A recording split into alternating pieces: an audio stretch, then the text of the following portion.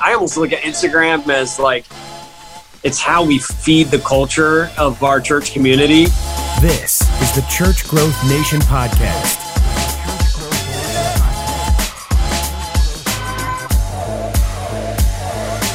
Talk, if you would, about growth strategies that you guys have had for the church. And when I say growth strategies, I'm talking about when you get a plan or an event or some sort of thing that you intentionally do to reach new people. What have you done? What have you found that really works? Are you aggressive with that? You know, a lot of churches are dealing with that. Hey, we want to reach new people. We want to reach our city. I have X amount of dollars. I have not that many ideas. I would love to glean from somebody who else has tried things. Do you feel comfortable kind of speaking and sharing some of your experiences in that? Yeah, for sure. So, I mean, for growth strategies, well, I would say this, and I think it's really, really important that I say this, that if there's like getting people in the door strategy, and then there's like, how are we going to plug people in strategy? And that is just as important as how you get them in the door, right? So there's a lot of times people invest high dollar to get people in the door, and then they have no strategy to actually take those people anywhere. And then they wonder why those people never come back. Right. So like I would just say to the pastors that are out there, you got to make sure not only you have a strategy to get them in the door, but what do you do with them when they get there?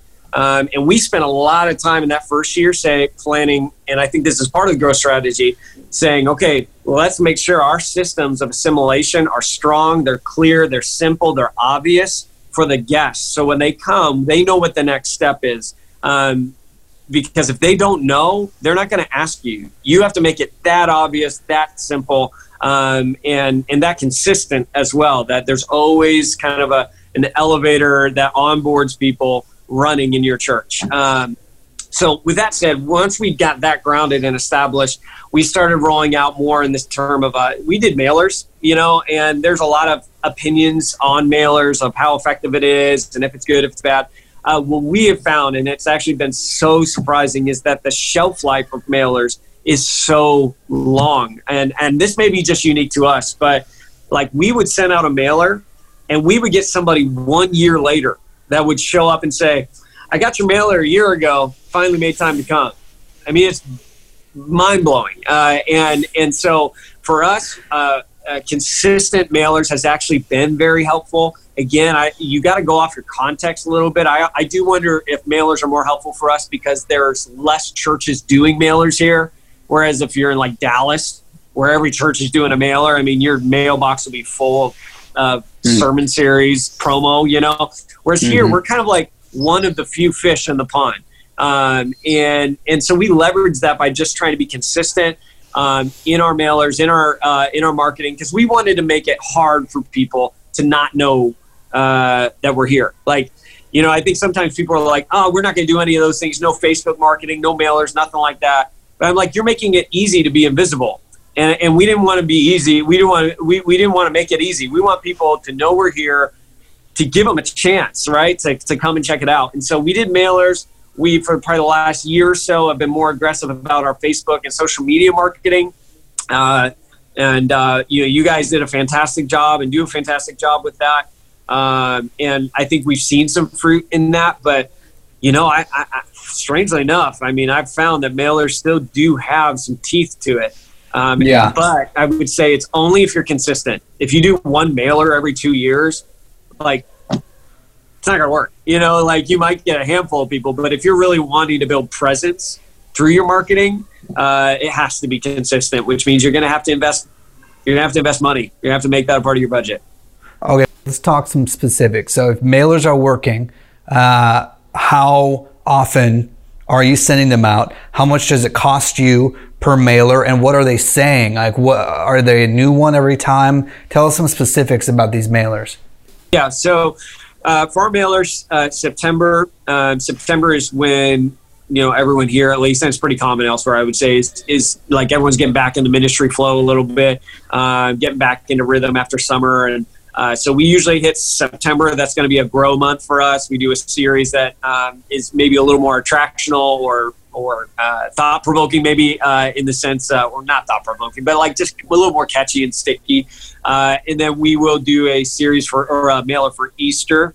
as well. So right now we do 2 a year. We might up that to 3. And in between that, we'll do Facebook and social media as well. But Easter is huge for us, as is everywhere in the church world. Christmas, though, is nothing here. Like, everyone leaves because no one's from here for the most part. So everyone goes home for Christmas. So we don't really go crazy on Christmas in that regard. And so yeah, we do September, we do Easter with social media and Facebook in between. The mailers themselves are typically the two things we want to do is we want to let them know what we're talking about and kind of the topic. And we want it to be a topic that somebody who fits that nuns demographic, that person who is probably more de-churched, would be interested in. And those will be typically very culturally relevant, So our series this next in August, September is going to be a series called Team Humanity. And I couldn't think of a more important series right now than talking about what does it mean to be human, in this world where we're in all this tension of, immigration and refugee crisis. What do we do about this? What does it mean to be human that follows Jesus and lives in America and lives in a world with shootings and all the just awful things are going on. So, that whole series is going to be about reclaiming humanity and that we're called to fight for humanity, not with it. That's where we're going that month. And that's, I think, just going to be a very relevant talking point and is a relevant talking point for our city and really the country at large right now. So we'll do a series that will be catchy, that's relevant, that someone outside of church is already talking about and might be intrigued about to hear what the church is saying about it too. And then we'll always on the back include kind of a short little thing about myself and my wife with a picture of us. We've just found here, people have an image of what pastors look like. And all of a sudden when they see a pastor who's 32 but looks 20 and has tattoos and stuff, like all of a sudden they're like, okay, I'm intrigued, I'll check it out. And so we found that people really want to see who the pastor is or pastors are before they'll ever walk through the doors. So it always, of course, include our website. I mean, we found, and again, I'm sure it's for everybody, but people will watch our sermon videos for 2-3 months before they come check out a service because they want to try it before they buy it. So we'll point them to our website, where on the front and center will be an easy way for them to check out videos, as well as often we'll put our link to our Yelp page, because Yelp here at least is massive, and we intentionally ask our core people to leave a 5-star review because every week we get people who go, hey, I looked you up on Yelp and I read the reviews and it seemed like people liked you guys, so I wanted to see what it was about.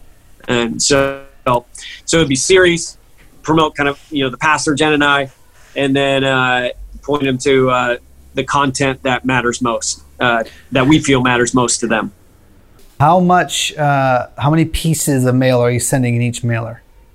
Typically we do like at least 15,000, so Easter will go big. Easter will go like 50,000 plus, but for September, we really, really hit our neighborhood and it hard because we have found here, and the reason, again, this is probably contextual, that in San Francisco, it's a city of neighborhoods and people stick close to their neighborhoods. So to send a mailer, to the other end of the city, the chances of them driving across the city to come to your church is pretty minimal. But if you can really hit your neighborhood hard, where people are like within walking distance because everyone walks here, or takes public transit, like the chances go up. So we don't necessarily throw out a huge net for September, but Easter we do because people are willing to take the trip a little bit more on that time. The big thing that people need to hear from what you just talked about with your mailer and everything is that your city, your culture. And so, hey, we don't do mailers around Christmas time because people usually aren't from here. People leave. And so, that's specific to your city. And like ever since we released your website, we track the visitors. I told you before, like the fact that people are coming from Yelp blew my mind, because I never thought that a church was getting massive, like over 50% more clicks to the Canvas website from Yelp than Facebook. And we were paying for ads for Facebook, and it was still getting beat by Yelp. And that's not going to be the case for most churches, but the fact that your city, your neighborhood, I think that that's allowed you to leverage that, to ask for those reviews, to not send mailers at those times. Those are insights that you have. I think a mistake a lot of pastors do is they call up their buddy in Oklahoma or their other pastor friend in New Jersey, and they replicate what other people are doing, when your culture and your city is going to be something that you should adapt to your strategies too. And I respect you guys for doing that really strongly. And I also think that a lot of your sermon series topics, the style, the aesthetics of a lot of the graphics, those are made for people in your city, in your area. And I see so many churches that are just replicas of each other, regardless of where they're at. And I think that that's a mistake a lot of people have. Tell me how big. I also respect you guys when it comes to Instagram. I think that you guys are frequent, but you also have a pretty consistent branding, if I will. The feel is always the same, and it feels like San Francisco. I mean, how big of a deal is that to you guys? Yeah, Instagram for us, we have found it's about championing the stories that we care about. Like, I almost look at Instagram as like, it's how we feed the culture of our church community. A lot of times it's about just information, and that's boring, to be honest. Like, I don't think information moves people. Stories move people. And so we have really tried to make sure, what we do, people to a value, not just an event. And so that's kind of what it's, if you're more informational in your Instagram, that's fine. There's nothing wrong with that. But again, for us, we just have felt that people here are moved so much more by story, and so we try to make our Instagram reflect that most of the time. We still push events every now and then, but if you look at our Instagram, majority of it is going to be pictures of our people, and either talking about a value or celebrating what God is doing. Because I think that's why Instagram exists in the first place, to tell stories. So, yeah. I mean, we're going to wrap up here in a second, but if you would, you've got to you're at the same age that a lot of people are that are planting churches all across America, and they're getting training, and some are having success, some are struggling. What advice would you give to a fellow church planter that is on the other side of America and they have a vision for reaching their city? Is there anything that you feel like is a mold that you guys have done at Canvas, that there are principles that other people should apply to their church that maybe isn't being done on the regular? Yeah. I mean, I guess the two things that come to my mind when I think about the question is, I guess the two things that helped us most is, one is, I would say we had a parent church that had been where we were. They planted in the Bay Area, at least, in a movie theater, and which is where we started, in a movie theater, and had gone now for 13 years and really had grown to being a very, very large church in the Bay Area. And so we got in their corner and just said, teach us, be our pastors. What can we do together that we couldn't do apart?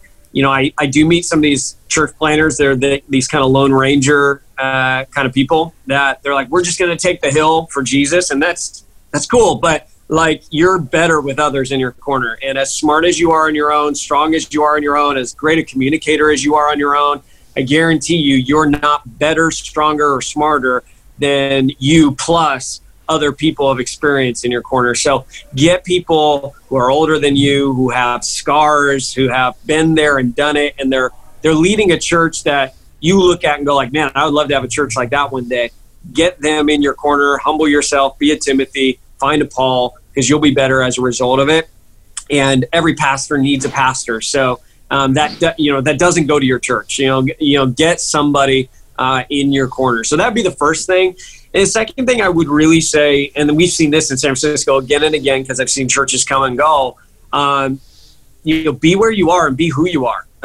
There's a lot of church plants that feel this pressure that when they launch, they need to launch with, intelligent lights and huge screens and a design team and all this stuff. And I've seen it again and again here that churches will launch like they're a mega church when they're just a church plant. And then that's cool for like 6 months when your team is excited. But after 6 months, when they get tired, it's not as cool anymore. Like setup sucks now. There was a church here that they started with a real huge setup. And they were starting setup at like 3:30 in the morning. So they were going 3:30 in the morning till about 2 in the afternoon every Sunday.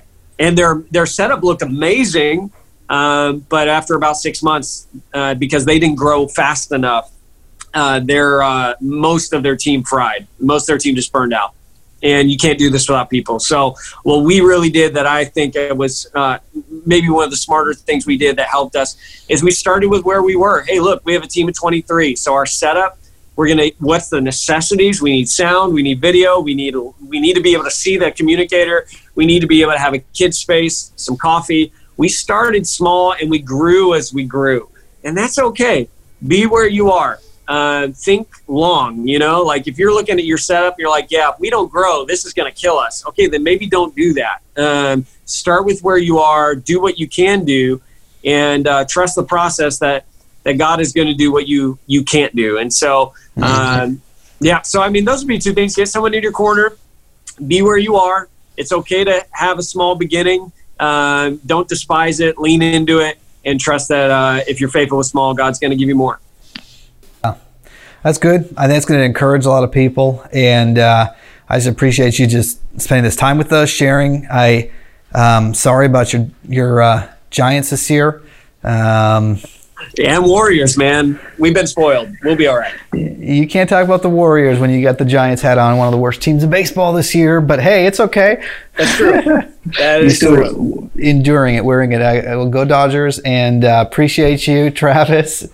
Listen, if people want to reach out to you, if they want to send you a message, they're encouraged, or they want to tell you that they think you suck, I mean, anything like that, how can people reach out to you? Yeah, I mean, you can follow me on Instagram at _ Travis Clark. You can email me, honestly, travis@canvas-sf.com. Love to get connected with you if there's anything we can do to serve you or come alongside you. I would love to do that. Yeah, awesome. All right, thank you, Travis. Blessings, man. All right, thanks, buddy.